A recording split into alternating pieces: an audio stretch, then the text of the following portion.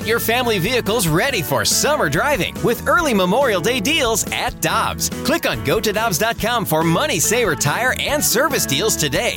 Dobbs, with 43 locations, real deals are always close by.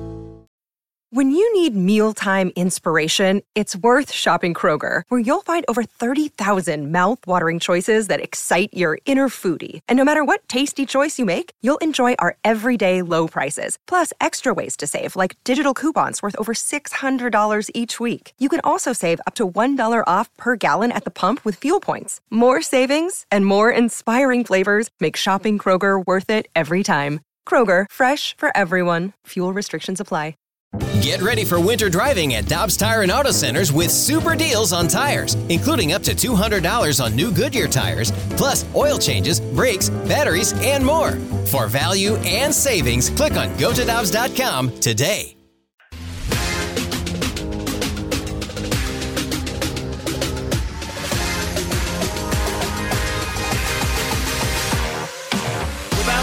And Tanner Hendrickson, I'm Brandon Kiley. I always love being able to catch up with our friend Buster Olney, ESPN's Major League Baseball insider. You can give him a follow on Twitter at Buster_ESPN. He joins us now via the Brown and Crouppen Celebrity Line. Buster, thanks so much for taking a little bit of time with us today. How are you doing, my friend?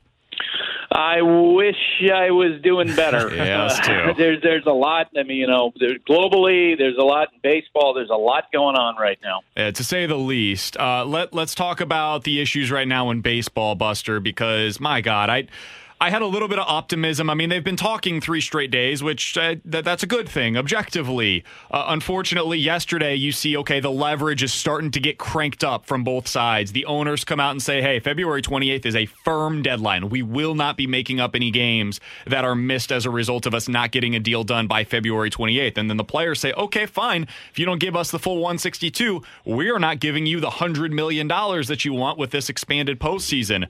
What did you make of all of the back and forth that started coming out yesterday, Buster? It just feels so needless, and it's interesting to see, other players like Steven Souza Jr. sending out tweets basically saying, boy, it would have been nice if we had had all these talks months ago. And that, for the last 6 or 7 years, I've just been astonished by how little dialogue there is. But here we are. We're down to the last 96 hours.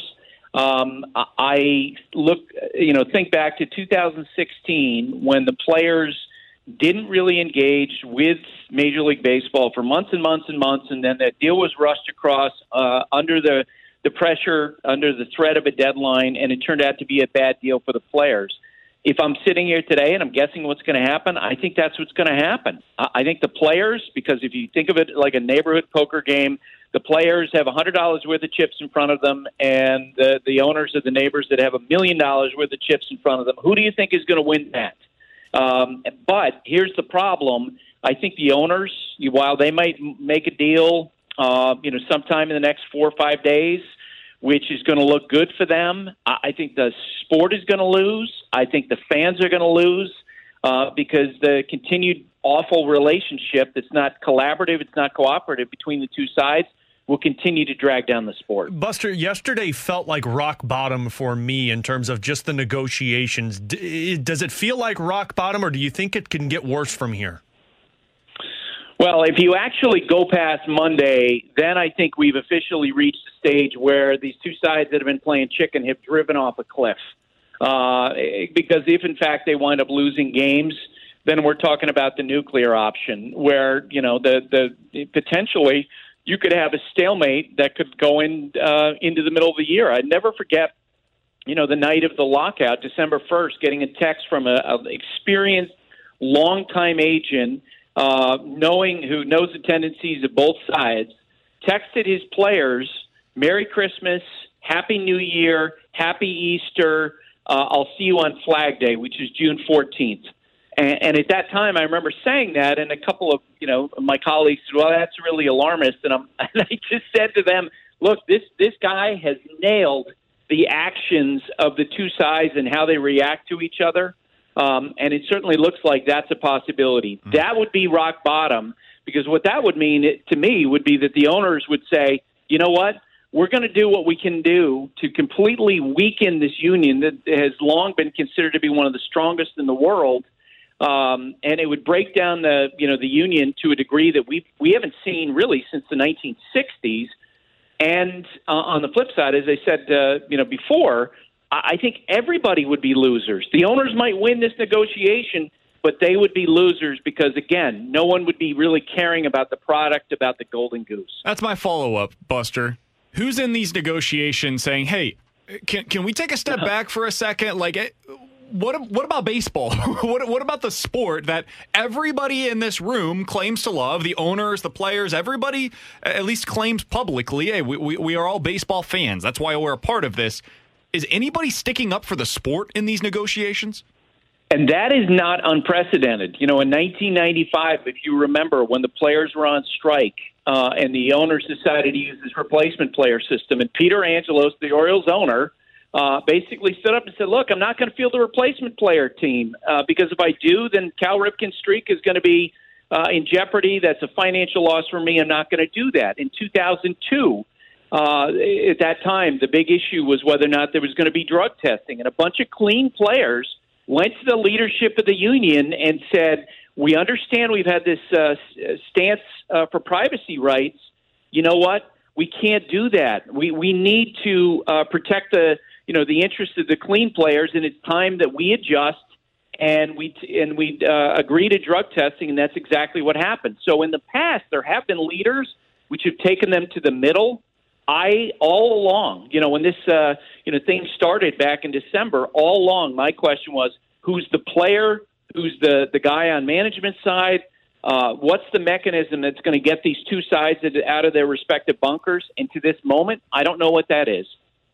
Buster, for me, it does feel like the players are going to have to cave at some point to get these negotiations done. What do you think the biggest thing they're going to have to cave on is going to be? The competitive balance tax levels, because that really at this moment is the big issue. And without getting too deeply into the weeds, because I come from a family where my siblings don't care about baseball and they don't want to hear about CBT levels. So I'm going to be very general here. The owners want lower CBT levels to curb the spending of teams like the Yankees, the Mets, the Dodgers. The union wants higher CBT levels because they want them to spend more. They're very far apart on that issue. At some point, I think the players are going to have to cave in on that issue and accept what for them is going to be a bad deal. And I really hope at that point that the players do something that they didn't do after they got crushed in the 2016 negotiations, and that is to ask the question, is this strategy of non-engagement working for us? Because under the late great union leader Michael Weiner, they engaged constantly, and guess what? The players made more money than at any point in their history. The salaries for players have been going down in recent years at a time when they're not engaging. I've been shocked that they haven't monetized some of these initiatives on a year-to-year basis. For example, pace of play. You want hitters to stay in the box? Okay, what do you give us for that? Last year, you want to have expanded playoffs? Okay, what's that worth to you? They haven't engaged on a regular basis, and that is a refrain I hear from agents and I hear from players beneath the leadership, and they need to assess all of that as they come out of this. Follow-up question on that a little bit, Buster. And by the way, we're talking with Buster Olney, ESPN's great MLB insider. We always appreciate him giving us a little bit of time here on BK and Ferrario. I mentioned some of this earlier today on the show.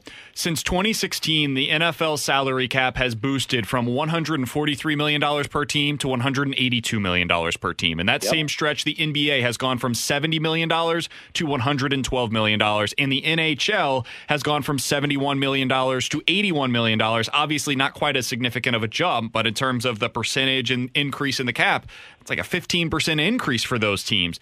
Meanwhile, baseball's payrolls have gone down in that same stretch of time. Yep. I know that this is like the dirty word for the Players Association, and for 70 years of its existence, it was probably the right stance to have. Is it time for the Players Association to have a serious conversation about whether or not now is the time? Obviously not like literally right now, but in the next agreement, is the time to start talking about a potential salary cap? I think at the very least, they need to do an assessment as to whether or not that's a good strategy for them. And look, I mentioned the privacy right stance that was in place for years from the union, and that became obsolete in the face of reality, where there were so many players doing PEDs that they had to change. I think the same thing has to happen with this. And it's interesting when you talk to players privately, when you talk to agents privately, and I'm talking about rank and file. They kind of shake their heads a little bit at this stance of, we'll never agree to a salary cap.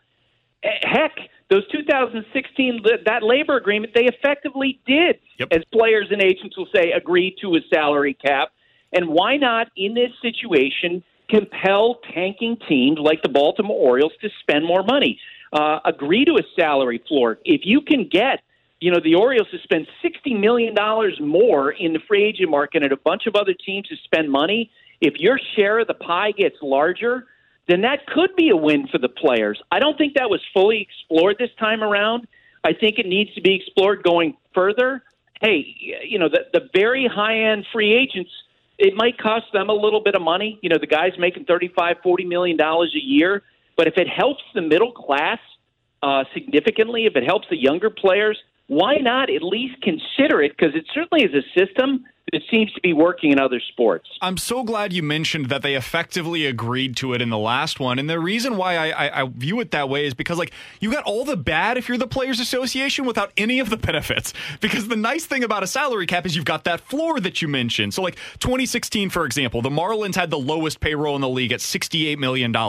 Last year, there were 6 different teams that had a payroll that was beneath that $68 million threshold. So, okay, cool. Now the Dodgers have gone down from $270 million in 2016 to $230 last year, but you're not getting the boost that you see from the floor, so you're getting all of the bad, none of the good. What's the point of this right now?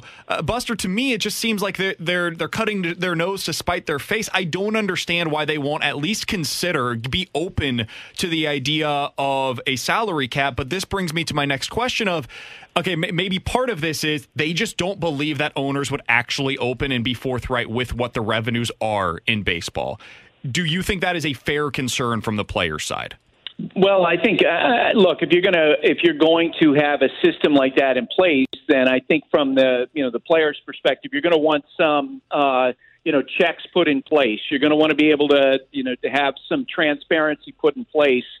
But I agree with the overriding feeling that that really has not been fully explored, fully vetted. It's just dismissed out of hand as a principle. And again, I can tell you, and Max Scherzer, who I have so much respect for as a person, as a player, he said a month ago to the LA Times, I've never seen more, the more together. I when I read that, I'm like, that's not true. That's just simply not true, because I hear it all the time from rank and file players where they're saying, now that system that seems to be working for players in other sports, why haven't we explored it? And I'm not even saying agree to it. I'm saying fully explore it to see if, in fact, this injects more money into the ranks of the players.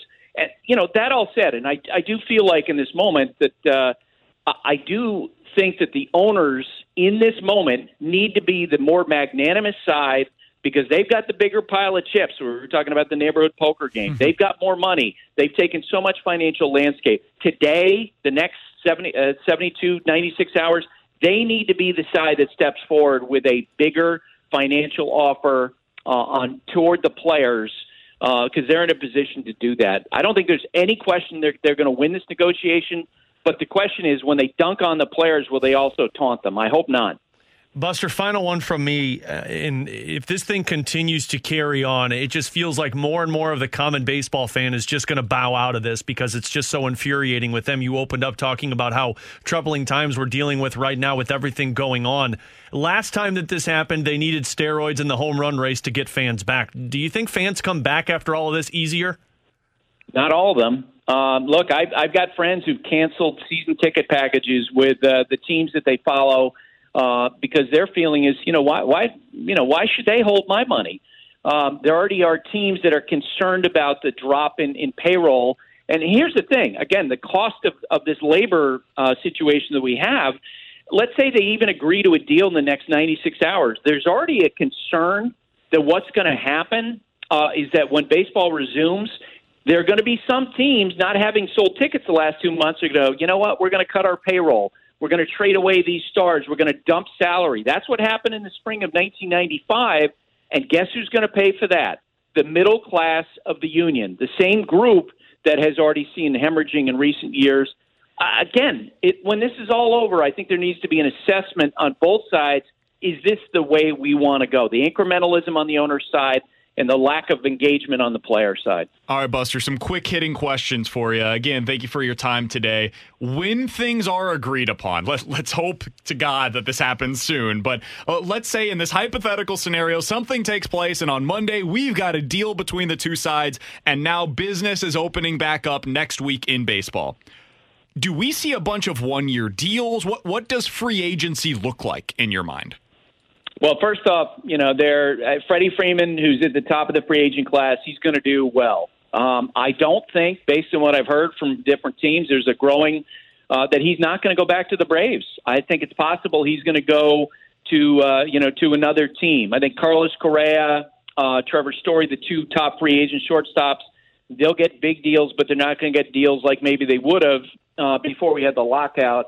And yes, for most of the free agents, there's going to be, and there are about 200 of them, they're going to get crushed. And you're going to see accomplished relief pitchers, for example, who are not going to get, 3 years and $30 million. It's going to be more like a one-year deal for $800,000, a non-roster invite.